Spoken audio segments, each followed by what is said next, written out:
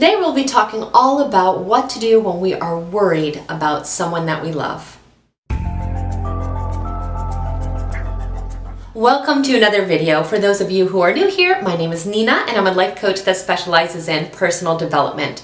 In this channel, we talk about everything having to do with our emotional well-being and living our most awesome life possible. So if you aren't already a subscriber, please take a moment and become one. We definitely want you to stay connected. So like I said, today we're going to be talking all about what to do when we are worried about someone that we really care about.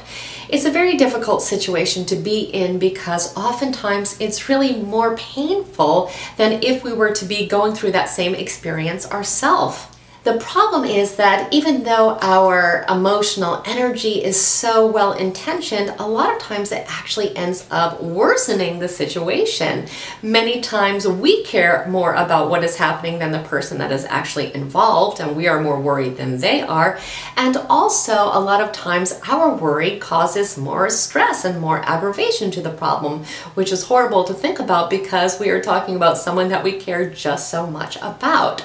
So today we're going to talk about all the ways that we can actually be more productive with that worry and what we can do instead. So the first thing that is very important to do is to bring ourselves back to the present moment. So a lot of times when we feel this anxiety and worry, we are not thinking about what is happening in this moment. We are thinking instead about all the potential negative outcomes that this situation could bring. So we are creating all these really terrifying stories and we start to really build on these stories, and that starts to seem like that is what is actually happening in this moment, which is very rarely the case. We have to remember that we don't know what the future is. Anything can happen in the future, and these negative scenarios are no more likely to happen than a very positive scenario. So we need to bring ourselves back to the present moment and really focus on the information that we have right now.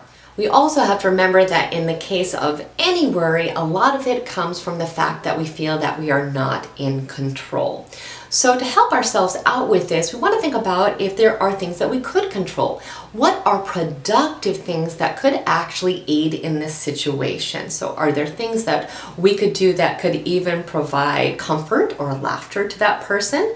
Or are there things that we could do to actually help them out? Could we watch their children? Could we watch their dog? Could we bring something to them? And if it's possible, go ahead and ask what those specific things might be. They may be able to help us think of things that we haven't been able to think about. And of course, if that's not possible, if we're really thinking about a child or someone else who isn't able really to communicate effectively, we might be able to put ourselves in their shoes and think about what could be potentially helpful. And there is something that we can put that energy into, because when we have that anxiety, we have all this emotional energy that needs to be directed somewhere. So if we can direct it into something that could really actually help that person, that is the best case scenario. Something else that's really important to do is to really talk to ourselves, use self-talk to help ourselves understand that no matter how difficult this situation is and how consumed we are by this situation, this is still only one aspect of your life or of their life. There are so many other things that will happen in your life, and think about all the things that have happened already. We have survived all the different things. If you were standing,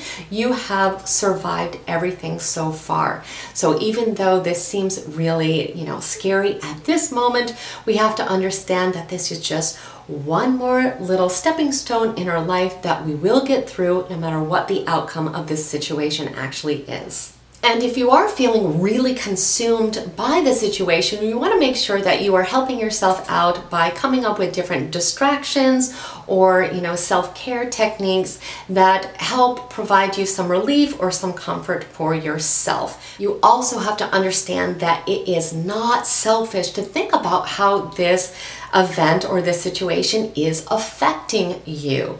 You are suffering some kind of consequences from this, and you want to make sure that you have an understanding of what that is so you can again practice self care. It is very common to ignore our own needs when we're so focused on other people. And again, it comes from a very noble place.